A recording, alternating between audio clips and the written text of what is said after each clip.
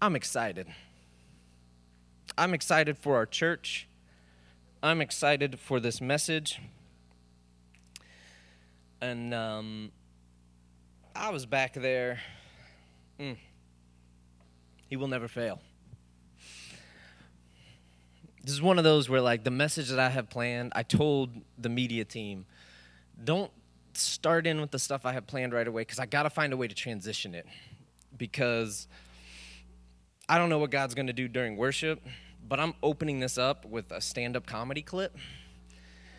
And so I was like, I got to find a way to get into that. So this is it. You're hearing that right now, how we are getting into that.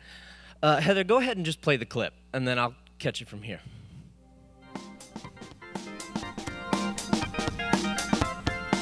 I always get home late doing comedy, and my wife will be asleep, so I'll go in, I fix something to eat, I'll watch TV, I'll be home for like an hour, then I hear my wife from the bedroom, and she'll be like, Nate, is that you?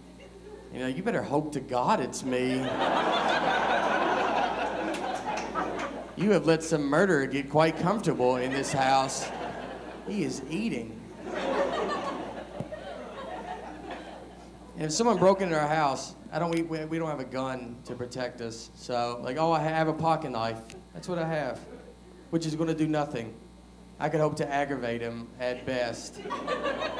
Like, I'd cut him, and he'd be like, you just ripped my shirt, and then he'd murder both of us. That's best case scenario. With a pocket knife. Because I don't know how to use this knife in the middle of the day, much less I'm going to wake up out of a dead sleep and have some kind of knife skill I've never had before. And it's a flip-out knife. You're supposed to go one motion, but I always have to pull it the rest of the way, so he'd just walk in and be like, oh, I'm not really that nervous about that. You don't know what you're doing. I'm like, I don't. It's just there for show. So what we have to do, me and my wife, we have to sleep strategically in our bed to prepare for an attack. So my wife, she sleeps next to the door because it's my strategy. So, yeah, I drew it up. So the plan is she's next to the door. So when the guy comes in, she's gonna lunge at him, whether she's awake or not, but she will lunge.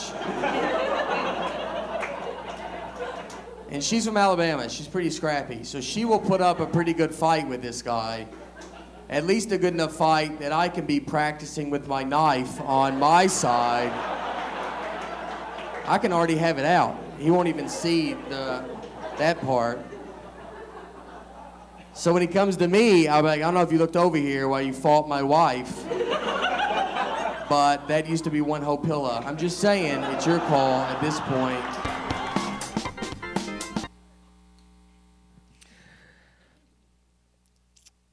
So I love comedy. Clearly, I've talked about it a lot. I do it, and you get to know a lot of comedians. That is one of my favorite comedians to watch, to listen to. He does an amazing job, and that was one of my favorite clips for years. And then God gave me this message, and I was like, okay, cool, God, that's great. And then this clip popped in my head, and I was like, man, that couldn't be more perfect.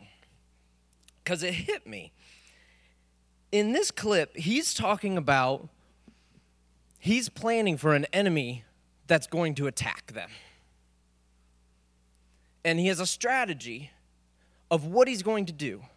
However, if you heard him, he has absolutely no idea how to defend himself or how to use the one weapon that he has at all. Doesn't even know how to open it properly.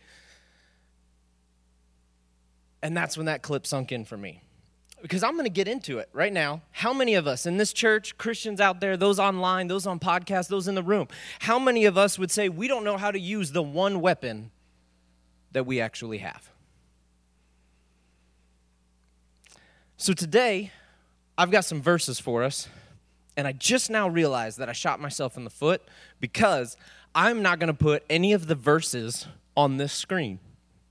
I'm going to read every single one of them out of the Bible, but I'm going to put the address up there, and I want everybody either use your phones, or if you don't have a Bible, there's a Bible in the pew right in front of you. You can get that Bible out, and you can open it up to whatever address I tell you. But I just realized I shot myself in the foot because I'm holding a microphone, and now I have to hold a Bible at the same time and figure out how to turn pages. So bear with me a little bit. But I ask you the question, do we know how to use the one weapon that we have? Go ahead and turn for me to Hebrews 4:12. And it's going to be thrown, oh, look at that right there, Hebrews 4:12. So now you guys can all look at where the address is. Now I am lucky because I knew these verses ahead of time, so I bookmarked every single one of them.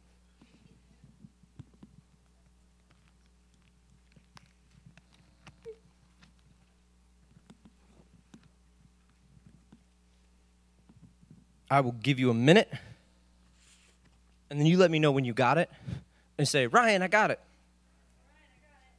All right. We got about 5 people. Hebrews 4:12. I still see some people thumbing through and turning. New Testament, towards the back. All right, I'm going to go ahead and read. Hebrews 4:12. For the word of God is living and active, sharper than any double-edged sword. It penetrates even to dividing soul and spirit, joints and marrow. It judges the thoughts and attitudes of the heart. Hebrews 4:12. Now, go ahead and turn with me to Ephesians 6:17. Man, that was fast. Ooh, I got it already.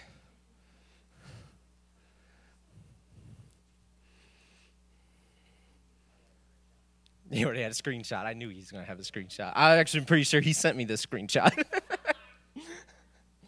Ephesians 6:17. I'll give you one more minute to look for it.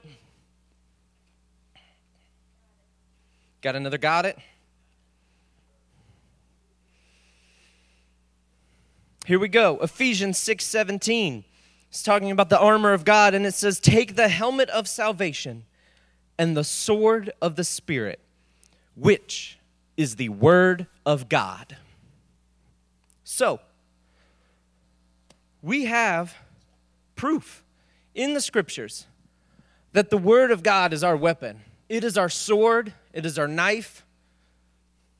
But do we know how to use it? Do you know your Bible?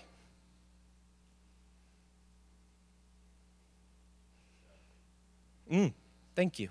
Thank you for the honesty. I actually didn't even want an answer. I was just going to let that hang there, but that was awesome. Because he's honest about it. Because do you know your Bible? And I'm not talking about just knowing it. Let's look at James 2:19.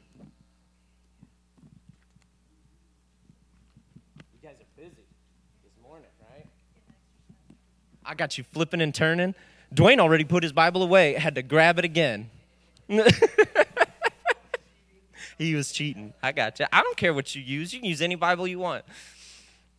You could type it in Google for all I care. It'll pop up. James 2:19.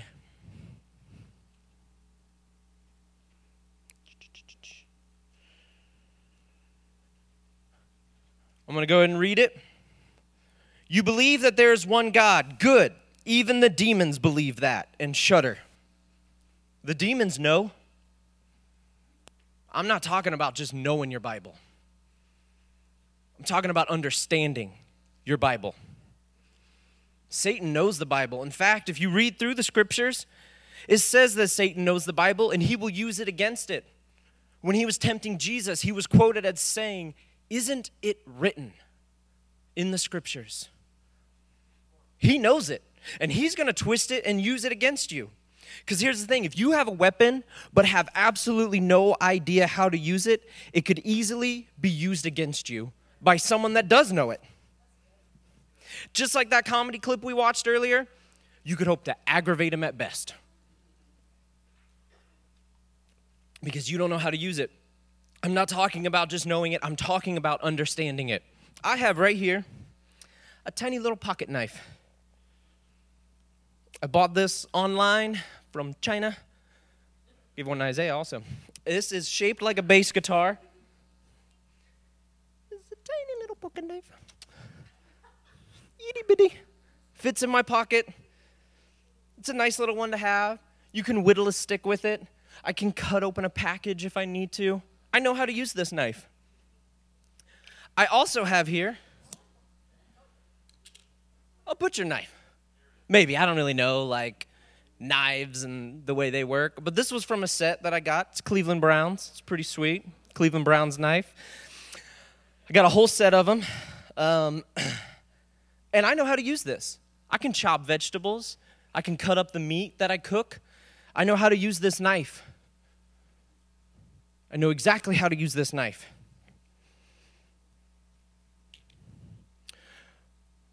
I also have a full sword over here.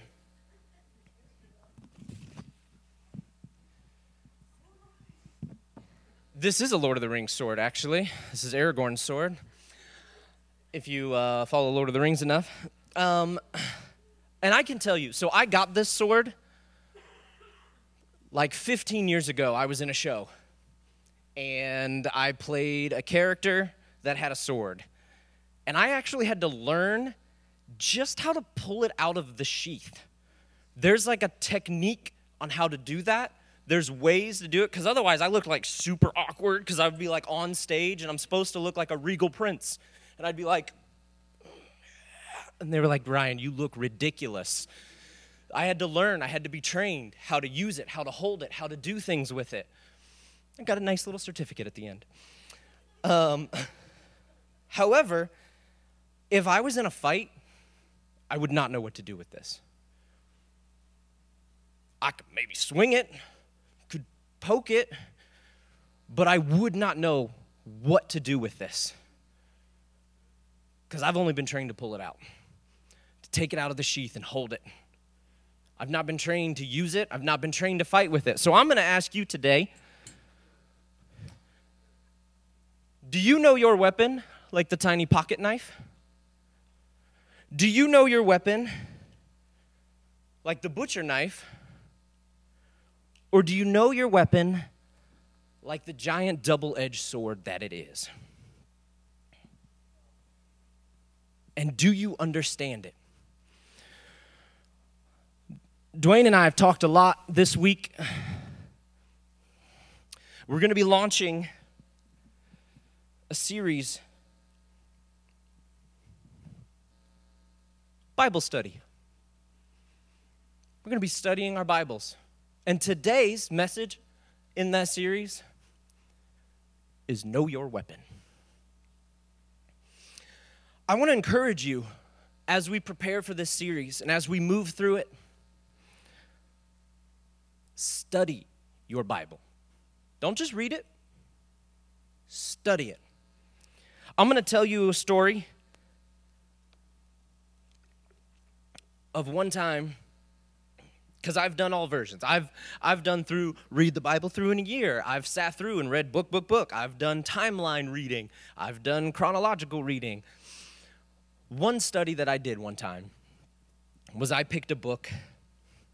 This was a while back. I'm pretty sure it was the book of John. And I studied the book of John.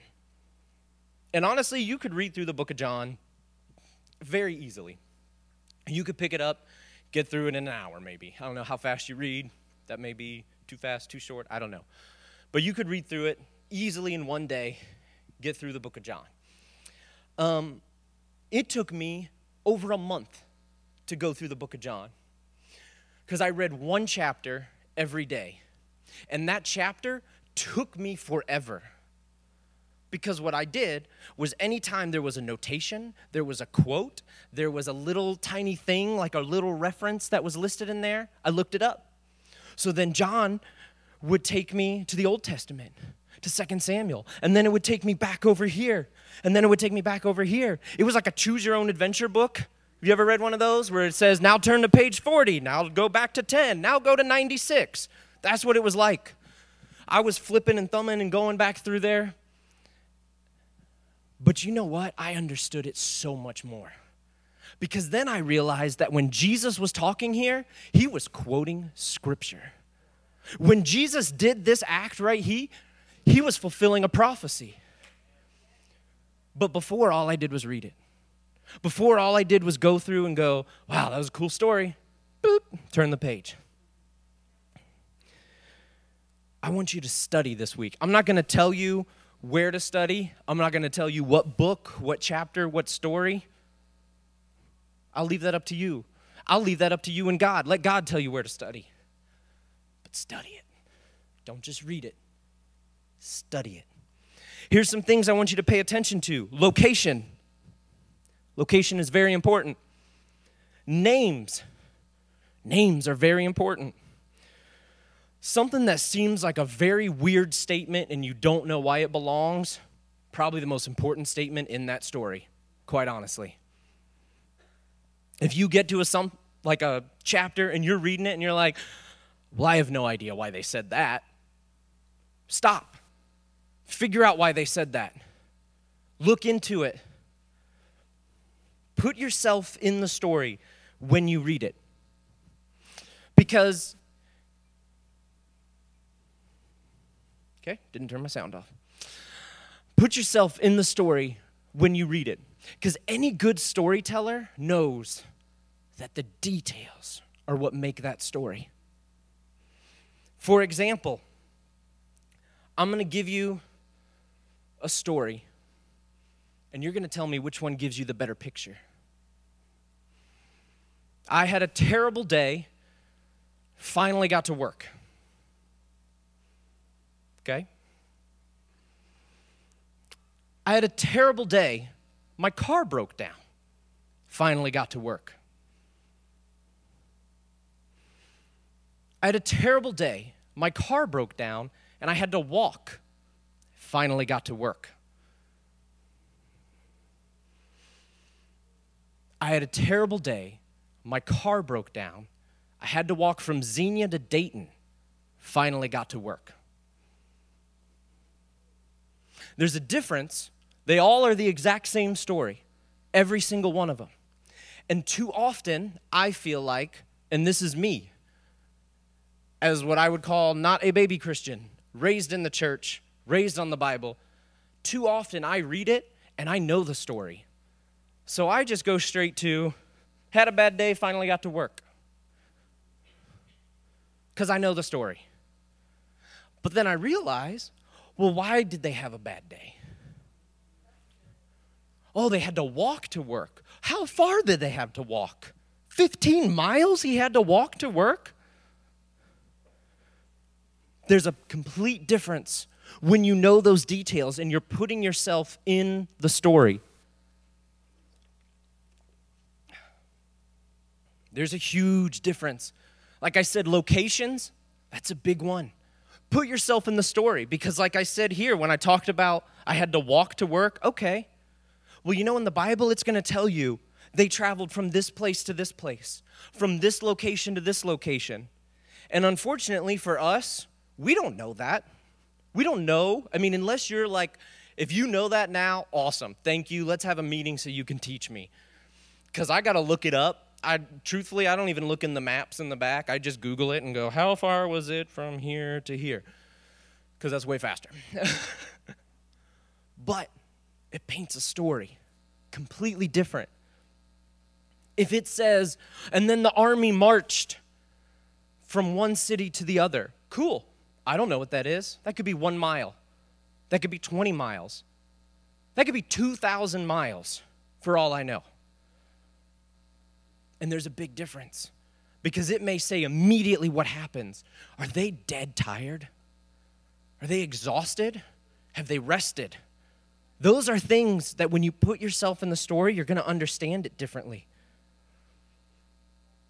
Those small details make all the difference. Turn with me. Here's a quick example. Turn with me. 2 Samuel 11:1.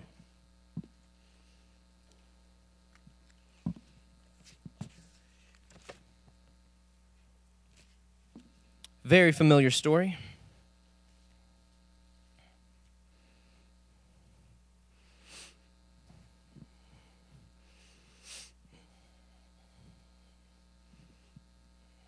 Give everybody a minute. 2 Samuel 11:1. All right, I got some got-its. We're going.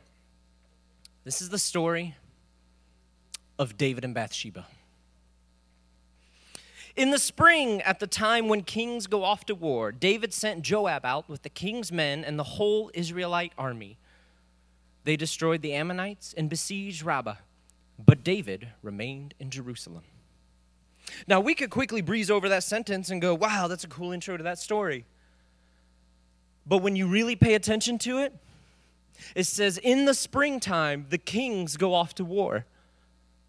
Fast forward a little bit, but David remained in Jerusalem. That's very quickly to breeze over, but if you put yourself in the story and connect those two sentences, that means David was not where he was supposed to be. He was supposed to be with the army off to war. You guys ever been in the wrong place at the wrong time? In a place you shouldn't have been, and you got in trouble for it? I used to decorate yards when I was in high school with Charmin and Scott and forks and sparklers and a whole lot of other stuff that I will not say. But I used to decorate yards. People loved it. One time, this was not the only time, but one time I got caught. And I got caught by the homeowners, and I ran. And they called the police. And I got chased by the police. And I got boxed in by 4 police officers. And I was forced to go back and undecorate this yard. And they had a very fun conversation with me that for the sake of time we will not go into. But they called my dad. It was 3 o'clock in the morning.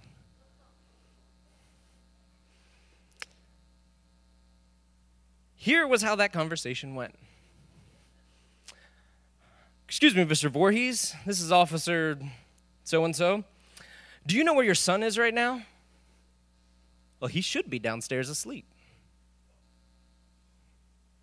I should have been downstairs asleep, but instead I wasn't, and I was getting in trouble.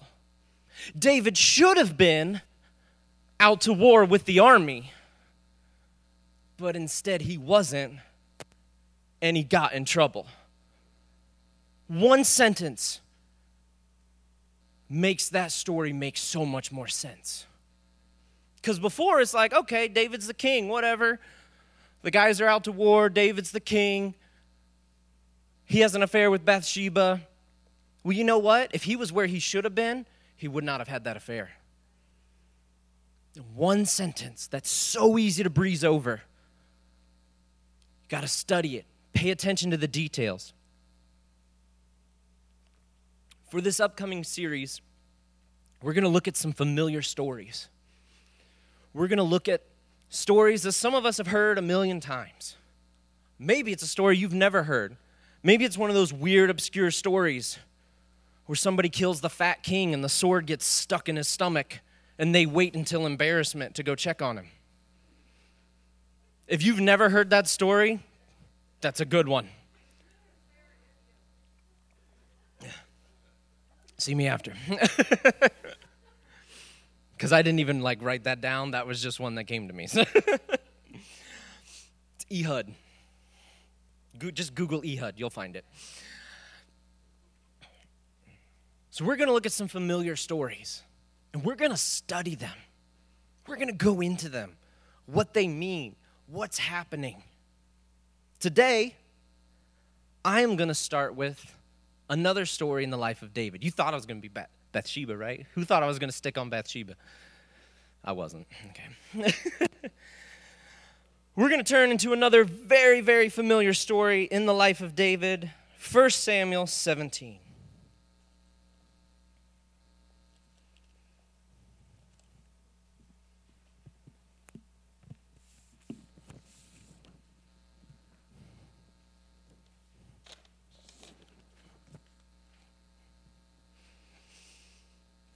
Who here has heard the story of David and Goliath? I got 5 people that raised their hands, 6, 7, 8. Okay, I'm just kind of hoping just about everybody's at least heard those names before. See, David and Goliath, that's one of those all too familiar stories. A lot of us have heard it. A lot of us grew up with it. We've seen the Veggie Tales. We've seen the 90s cartoon about it. We've seen Davy and Goliath. We've read the story. We've seen the flannel graph. We've got the picture book. We know the story. But have you put yourself in it? Have you put yourself into the story? Don't just gloss over it because it's a familiar story. I'm going to set it up just a little bit, and if you guys are patient enough with me, we're going to read all of chapter 17. That's a lot. We might skip around. I read through this whole thing already, and I was like, this is going to be great. And then I was like, that's a lot of reading, so we might skip around a little. But let me set this up for you. Anybody here ever seen the movie Troy? Okay. Troy does a great job of portraying what armies used to do sometimes. And the Philistines did this often, where what you would do is the 2 armies would meet each other, and they would send out a champion. So instead of bloodshed across the board, instead of thousands and thousands of lives to be lost, you would settle it between a quest of champions. 1 versus 1 to decide it all, or to decide who attacked. So it was commonplace in some ancient times, and specific ancient cities did this, where they would send out their champion to fight and to try to settle the fight beforehand. And then we know David comes out. And this is a story everybody loves because they talk about it in sports often. The underdog beating the mighty D1 school. This isn't just Appalachian State beat Michigan, okay? This isn't just like the underdog boxer that nobody's heard of beating the heavyweight champion. This is completely different. And let's find out why. 2 Samuel 17. Now the Philistines gathered their forces of war and assembled at Soka in Judah. They pitched camp at Ephes Dammim, between Soka and Azekah. Saul and the Israelites assembled and camped in the valley of Elah and drew up their battle line to meet the Philistines. The Philistines occupied one hill and the Israelites another, with the valley between them. Pause. So I looked this up to find out what this looked like. This was about 10 miles away from Bethlehem. And there was a giant hill that went up one side, and then a valley. And they were several miles apart, and then another big hill that went over the other side. So you had the Philistines on one hill making camp, and the Israelites on this other hill making camp. And they would march their armies into the valley. And this was the battle line on one side, and this was the battle line on the other side. And proceed. Chapter 4. A champion named Goliath, who was from Gath, came out of the Philistine camp. He was over 9 feet tall. He had a bronze helmet on his head and wore a coat of scale armor of bronze weighing 5,000 shekels. On his legs he wore bronze greaves, and a bronze javelin was slung on his back. His spear shaft was like a weaver's rod, and its iron point weighed 600 shekels, and his shield bearer went ahead of him.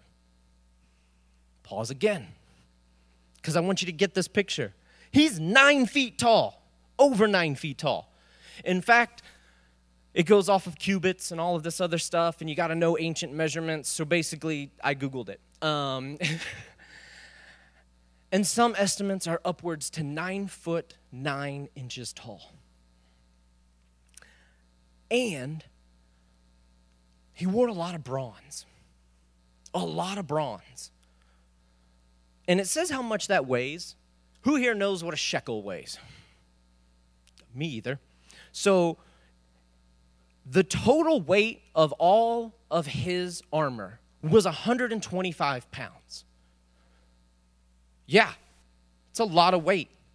My wife and I go backpacking. I try to make sure my pack is no more than 20 to 25 pounds. What's Dominic's pack? 45 pounds. That's a lot of weight. It ain't 125. He's huge, and he's strong enough.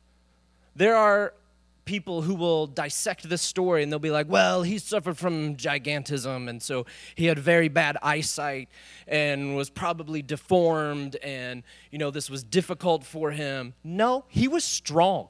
He was a bad dude. It says in here, and we're going to get to it, that he's been fighting since he was a youth. He knew how to fight. He was strong. When it talks about his spear, that spear was 12 and a half feet long and would have weighed 33 pounds. Okay? 12 and a half foot long spear. Here's some other stuff you got to understand. A javelin, he had a sword, a javelin, and a spear. And he had a shield bearer in front of him. That's what he looked like. When he would walk out there, all 9 foot 9 inches of him, covered head to toe in bronze, a spear on his back, a javelin in his hand, and a sword in its sheath. And then he had a man in front of him.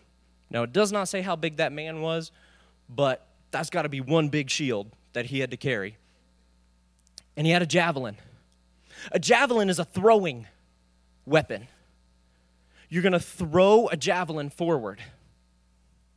Now, a spear is a long-distance stabbing weapon.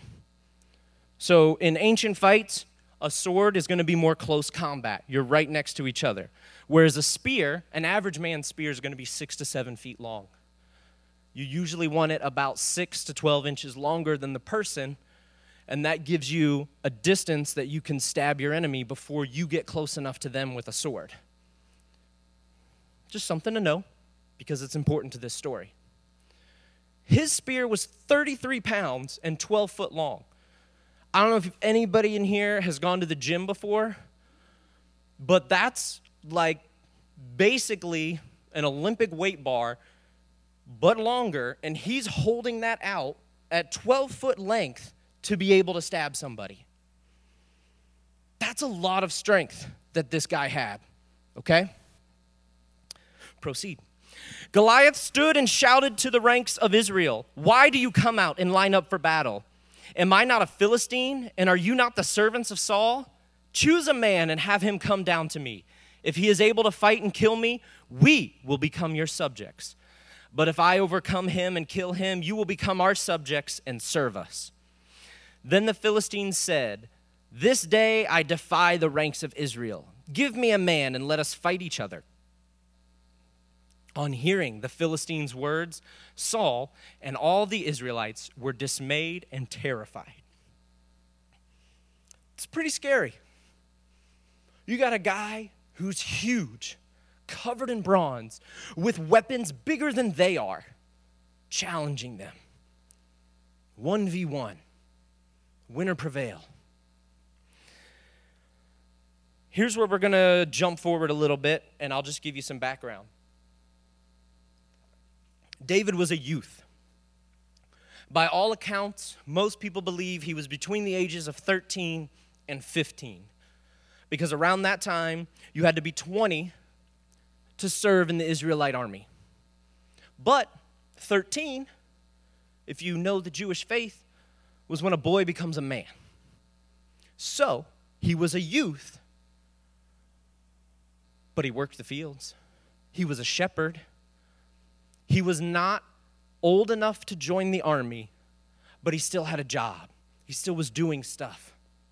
He still had some responsibility to him. And his brothers are in the army. They're fighting. And Daddy, Jesse, sends David to them and says, take them this food and report back to me how it's going out there. And so it's said that David would go out there, come back and forth, and deliver and bring them food. Remember, I just told you before, he's from Bethlehem.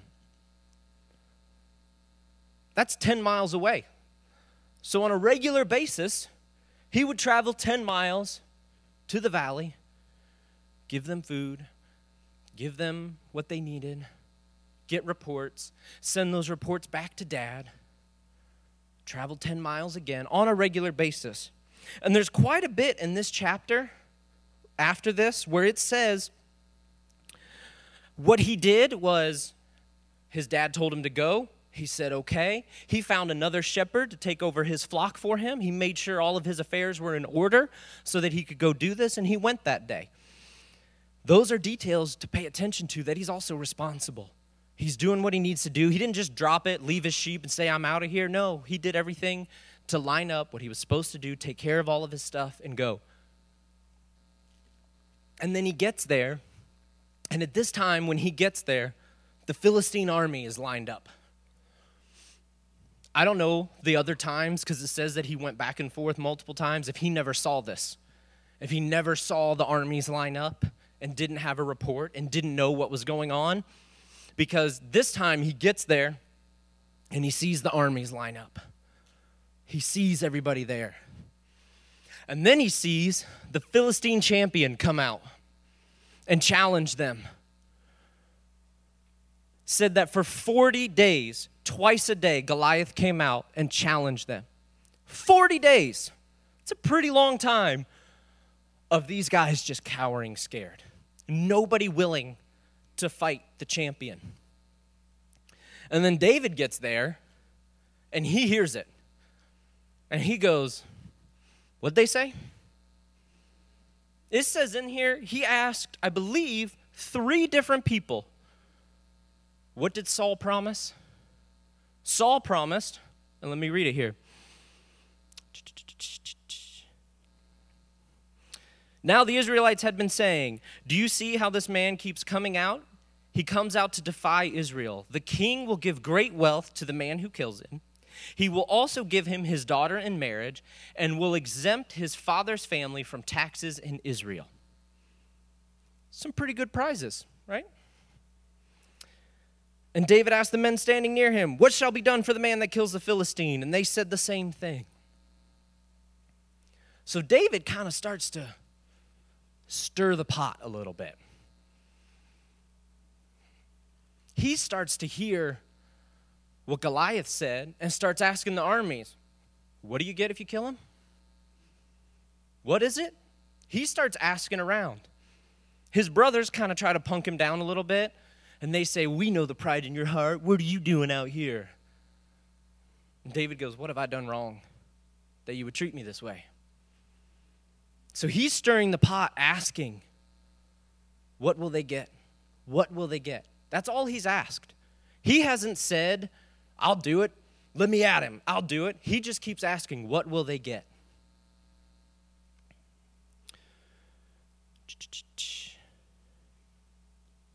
Verse 30. He then turned away to someone else and brought up the same manner, and the men answered him as before. What David said was overheard and reported to Saul, and Saul sent for him. So all David's doing is showing up and asking, hey, what's going on, guys? What does the man get if he kills Goliath? No, what does he get if he kills Goliath? Are you serious? What does he get if he kills Goliath? Does nobody else want that? Does nobody else think they can do it? So Saul says, bring him to me. David said to Saul, verse 32, let no one lose heart on account of this Philistine. Your servant will go and fight him. Saul replied, you are not able to go out against this Philistine and fight him. You are only a boy, and he has been a fighting man from his youth. But David said to Saul, I got this. He said, your servant has been keeping his father's sheep. When a lion or a bear came and carried off a sheep from the flock, I went after it, struck it, and rescued the sheep from its mouth. When it turned on me, I seized it by its hair, struck it, and killed it. Your servant has killed both the lion and the bear. This uncircumcised Philistine will be like one of them, because he has defied the armies of the living God. The Lord who delivered me from the paw of the lion and the paw of the bear will deliver me from the hand of this Philistine. Saul said to David, go, and the Lord be with you.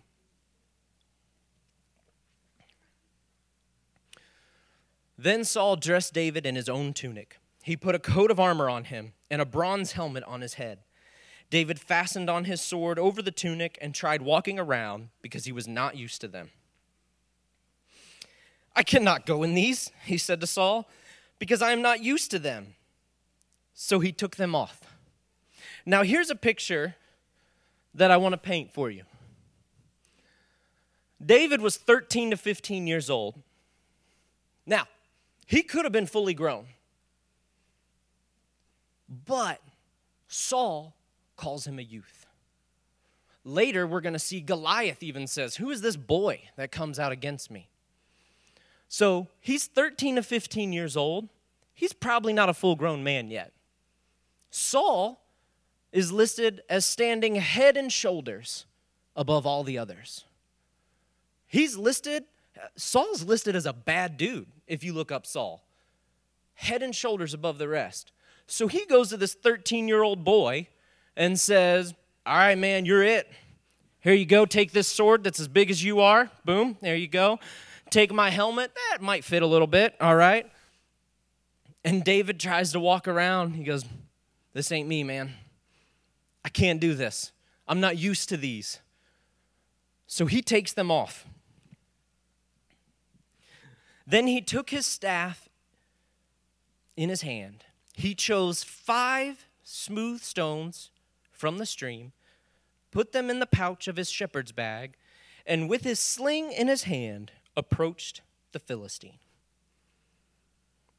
So, David comes out with his shepherd's staff, a sling, and he picks 5 smooth stones out of the stream, which I forgot to say earlier. When you had the hill, the valley, the hill, there's actually a stream that ran through as well. And he picked up 5 smooth stones. Now, there's a lot of debate on why David picked 5 stones. Some say, well, so he had many chances. If you study it, Goliath had 4 siblings. And he was their champion. And his brothers were almost as big as he was. So there's some speculation that if you study this out, David was like, I'm taking out the big guy, and I'm going to be prepared for the others that are coming too.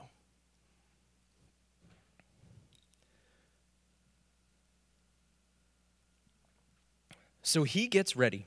The Philistine is standing there, ready to go.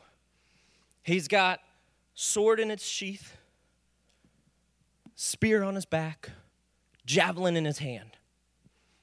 Those are very important things to remember, that order that was described. And he's 9 foot 9 inches tall. So here's what we see. Meanwhile, the Philistine with his shield bearer in front of him kept coming closer to David. This is where some people will say, oh, he had to get closer to see who David was. That's why he had gigantism and couldn't see well. No, the javelin is a long-distance weapon. And he hadn't thrown that yet. It's still in his hand. So that's a long-distance weapon. I could tell you, if I saw a 13-year-old boy across the way, I'd have no idea if he was a man or a boy. So Goliath gets closer. He looked David over and saw that he was only a boy, ruddy and handsome, and he despised him. He said to David, am I a dog that you come out at me with sticks? And the Philistine cursed David by his gods. Come here, he said, and I'll give your flesh to the birds of the air and the beasts of the field. David said to the Philistine, "You come against me with sword and spear and javelin, and I come against you in the name of the Lord Almighty, the God of the armies of Israel, whom you have defied. This day the Lord will hand you over to me, and I'll strike you down and cut off your head. Today I will give the carcasses of the Philistine army to the birds of the air and the beasts of the earth, and the whole world will know that there is a God in Israel. All those gathered here will know that it is not by sword or spear that the Lord saves, for the battle is the Lord's, and he will give all of you into our hands." There's a standoff that's happening. Isaiah, pop up here for me. Isaiah recently turned 13, right, buddy? Perfect. I'm 5'11".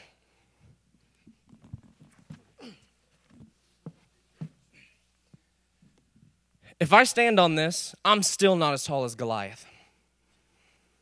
I measured it. I'm an inch short. Now I'm as tall as Goliath. This is what the Israelite army saw every day, except it wasn't a 6-foot dude standing on a speaker. It was a dude this tall, with muscles to match, with weapons taller than this, a spear that would have stood 3 feet above his head even, the javelin, the sword, and David. Back up a little bit. Right there. I don't know if they were this close. The Bible does not say how close they were when it happened.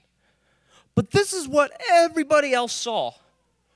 Was this dude and that dude. And here's one thing I've always wondered. Nobody protested. Saul told David, "Hey, you're just a boy. You can't do this." And his brother gave him flack. But that champion right there was supposed to represent the entire Israelite army. And if he dies, either they die or they become slaves. You think anybody was on those front lines like, #not my champion? Like, man, I don't know if I want that guy. You see him? Do you think anybody else was like, I object, not me? We don't have a record of it. In fact, when you read through the story, because we know how this ends, Goliath is slain. And as soon as Goliath was slain, the Israelite army charged forward. It's not like they didn't know this was happening. It said the armies were lined up, facing each other, ready to fight. It's not like they were like, man, is there somebody out there? No. They were all watching. They were probably more nervous than David because David had confidence. David was ready. Thanks, Isaiah. He said, "Today you will die, and people will know who the Lord is." He was ready. Those Israelites were scared to death for 40 days and 40 nights, and now they see a 13-year-old boy going to represent them. I'd be sitting there in my armor like, oh my gosh, be ready to turn around. Be ready to turn around, okay? I'm just going to face this way. I'm going to be ready. This is going to happen, okay? Hey, you, turn around too. Okay, let's go. Let's see what happens. No, they were ready. It says they charged. The 9-foot, basically my head was close to the ceiling there. And a 13-year-old boy. It said the Philistine moved closer to attack. So here's the way this would have looked.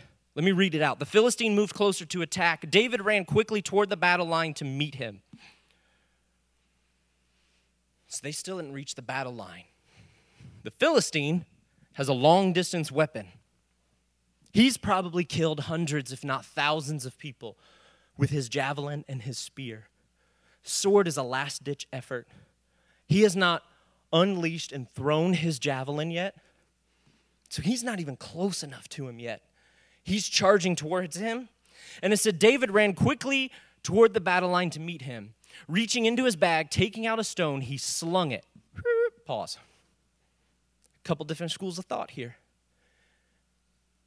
He also had a staff in his hand. So he had a staff in one hand and a sling in the other, and he had to fumble out and get a rock. Or, if you view this, there's actually a thing called a shepherd's sling, where the sling was tied to the shepherd's hook, and that's what he was using, and he was ready for it. He knew this is how it's going to go. He was a shepherd. Makes sense that's what he would have used. So it's not necessarily, there's a lot of pictures of David just back here swinging this arm's free. No, he had a stick too. Said he had a stick in his hand. Put yourself in the story. He's maybe swinging this staff around, charging, slings the stone, struck the Philistine on the forehead. The stone sank into his forehead, and he fell face down on the ground. Goliath is not dead. Doesn't say he's dead. It says the stone hit him in the forehead, the one weak spot in all of Goliath's armor. He had a helmet on, he had chest plate, he had his legs covered, he had a shield bearer. He had this much space to land a stone. And he nailed it. And Goliath falls face down. And this is how I know this wasn't close combat, because Goliath still had his spear, he still had his javelin, and his sword was in his sheath. Because it says, so David triumphed over the Philistine with a sling and a stone. Without a sword in his hand, he struck down the Philistine and killed him. But David ran over, stood over him. He took hold of the Philistine's sword and drew it from the scabbard. They weren't even close enough to fight with swords yet. And he drills him with the stone. And then for good measure, David takes his own sword from Goliath and cuts off his head with the sword.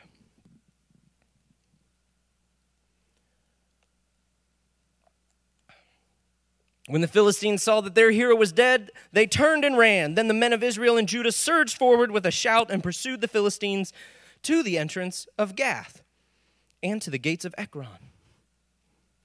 Their dead were strewn along the Sharim road to Gath and Ekron. When the Israelites returned from chasing the Philistines, they plundered their camp. David took the Philistine's head and brought it to Jerusalem, and he put the Philistine's weapon in his own tent. As Saul watched David going out to meet the Philistine, he said to Abner, commander of the army, Abner, whose son is that young man? Abner replied, as surely as you live, O king, I don't know. The king said, find out whose son that young man is. As soon as David returned from killing the Philistine, Abner took him and brought him before Saul, with David still holding the Philistine's head. Whose son are you, young man? Saul asked him. David said, I am the son of your servant Jesse of Bethlehem. The Israelite army was ready. As soon as Goliath fell, they charged and pursued. And you know how far away that is from that valley to Gath? Another 10 to 15 miles possibly. And it says their bodies were strewn along the road. It's a lot of bodies along a long way. And I just picture, this is one of those, there's not even necessarily something spiritual I'm drawing out of this, but just picture this in your mind, because he was a giant, 9'9". His head ain't my size, okay? Probably a lot bigger head. And David's just carrying it around. Saul wants to speak to him, says he's still carrying the guy's head. Hey, what's up, man? Thunk.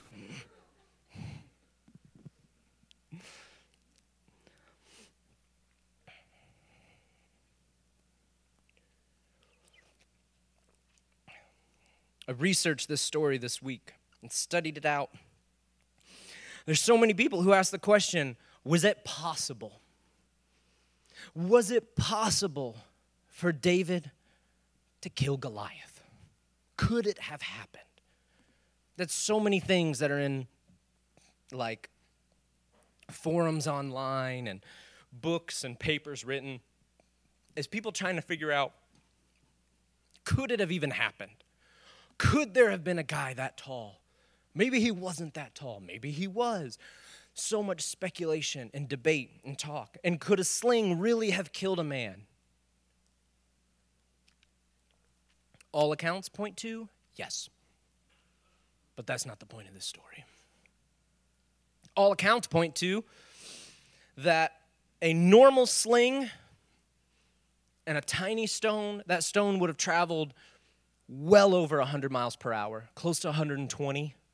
With a staff, it multiplies that even more. So you got to imagine a stone flying 120 miles per hour into somebody's forehead. It's going to hurt. It's going to do some damage. So yeah, a stone could have killed him, could have knocked him down. But that's not the point of it. They're asking and trying to find out, could he have really killed him? Is it absolutely and scientifically possible that he could have? Yeah, I guess it could be.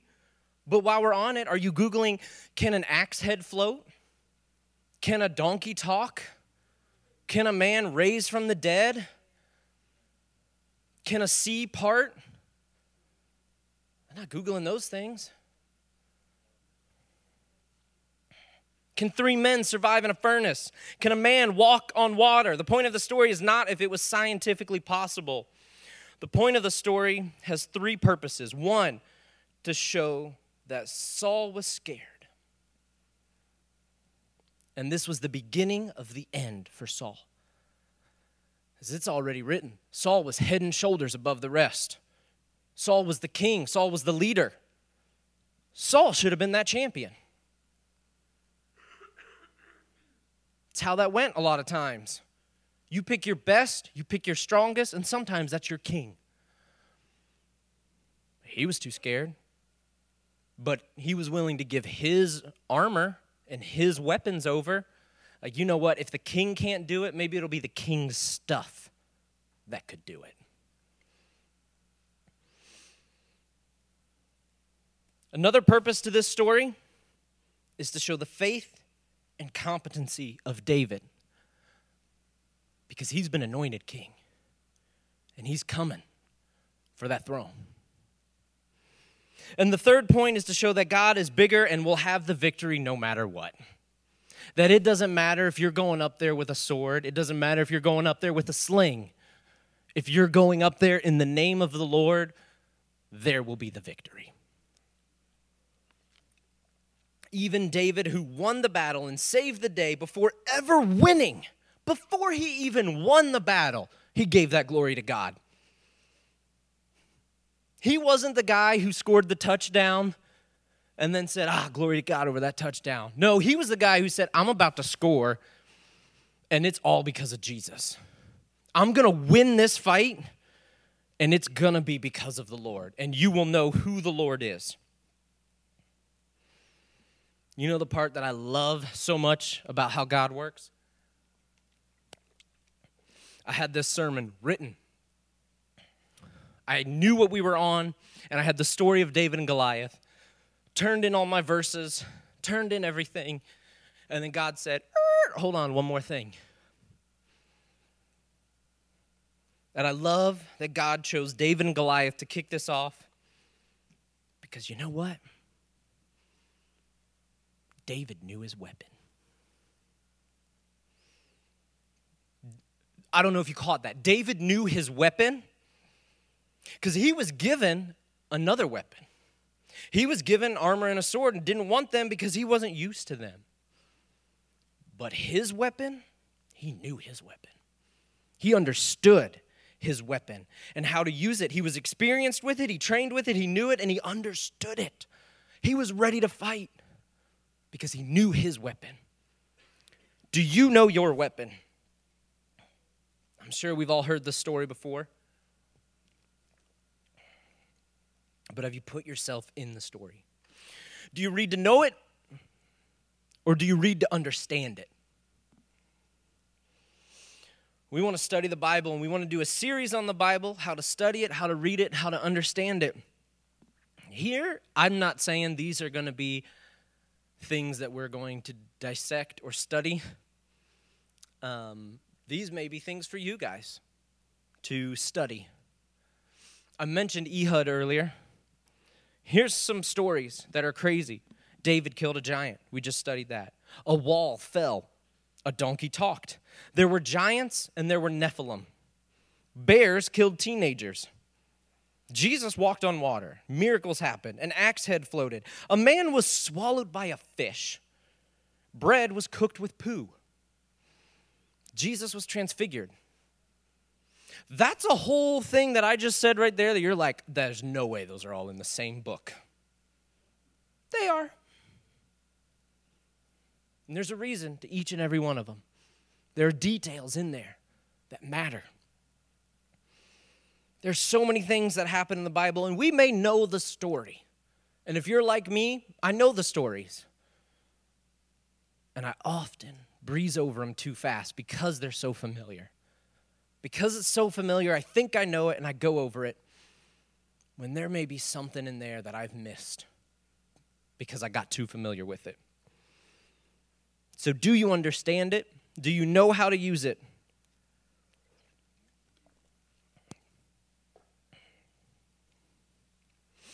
We're about to start our small groups, which I'm very excited for. If you are not plugged into a small group, please see Holly, please see Chancey, see one of the pastors. We'll get you plugged into a small group. Small groups meet on Fridays, and usually we discuss what Sunday was. We're going to be starting something called growth tracks in our small groups and discussing Sundays. While flipping, Sundays are also going to discuss growth tracks in this Bible study. Because everything that we do and what we're doing in growth tracks is pulled out of the Bible. They're going to go together. So I want you to get ready and to buckle up.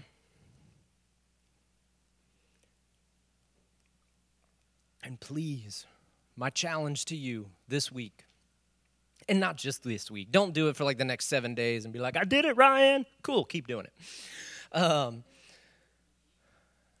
Read to understand. Read to study. Look into it.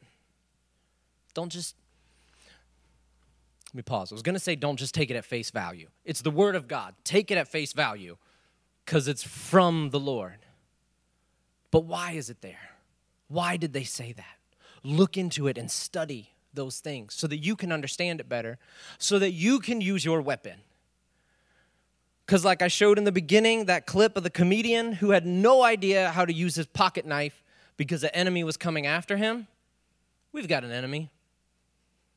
And we got one weapon. And here's the thing. That enemy knows how to use this weapon. So we have to know how to use it better. Pray with me. God, I thank you, Lord Jesus, for our church. I thank you for our leaders. I thank you for the blessings that you give to us. God, I pray for our direction. Lord, as a church, as we grow in new and exciting ways, as we grow as a church, not just in our numbers, but as we grow as Christians, as we grow as followers, Lord, I pray that you are speaking into us, giving us a knowledge and an understanding and a wisdom, Lord.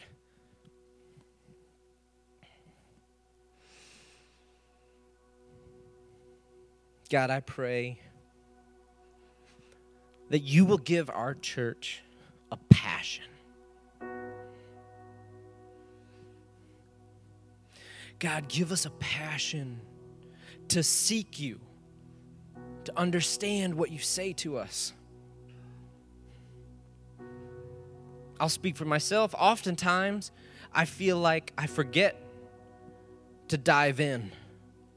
Oftentimes, I feel like it was almost a chore to study that day. Oftentimes, I have let that YouVersion plan sit there for quite a while. But I pray, God, that you give us a zeal. You give us a passion for understanding, a passion for growth, Lord. I pray that you give us that desire. With everybody praying right now, nobody's looking, nobody's trying to watch you and see what you're doing. I'm not even going to turn to look. This is between you and God. If you know, I don't have it right now. If you know, God, I want that, I just don't feel it. If you know that this is where you want to be, but you just don't get it,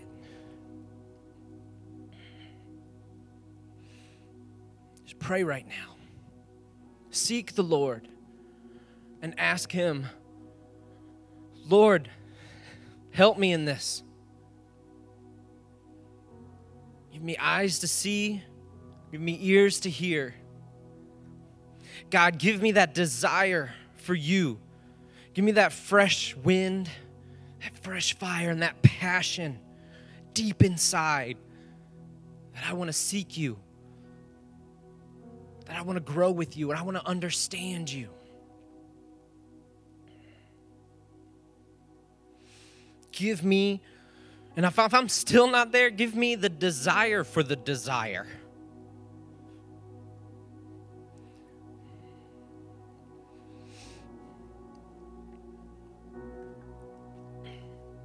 With everybody still praying,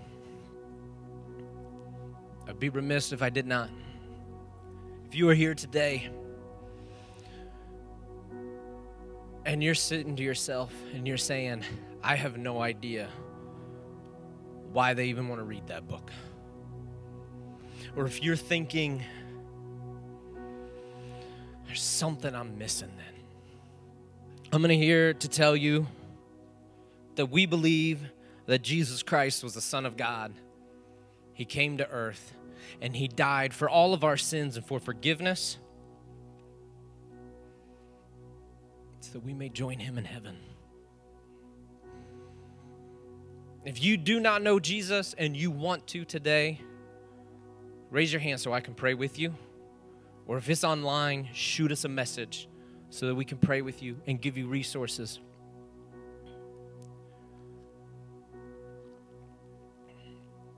We're going to pray that right now. Lord Jesus,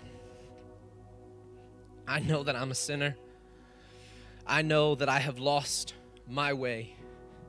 But I do believe that you, Lord, are the Son of God, and that you died for me and for my sins and to save the world. Lord, I ask that you forgive me and that you save me, Lord Jesus, that I may know you and come to know you and turn my life around. In your name we pray. Amen. Church, thank you. Know your weapon. Sharpen it. Study it. Be ready. We'll see you at small groups.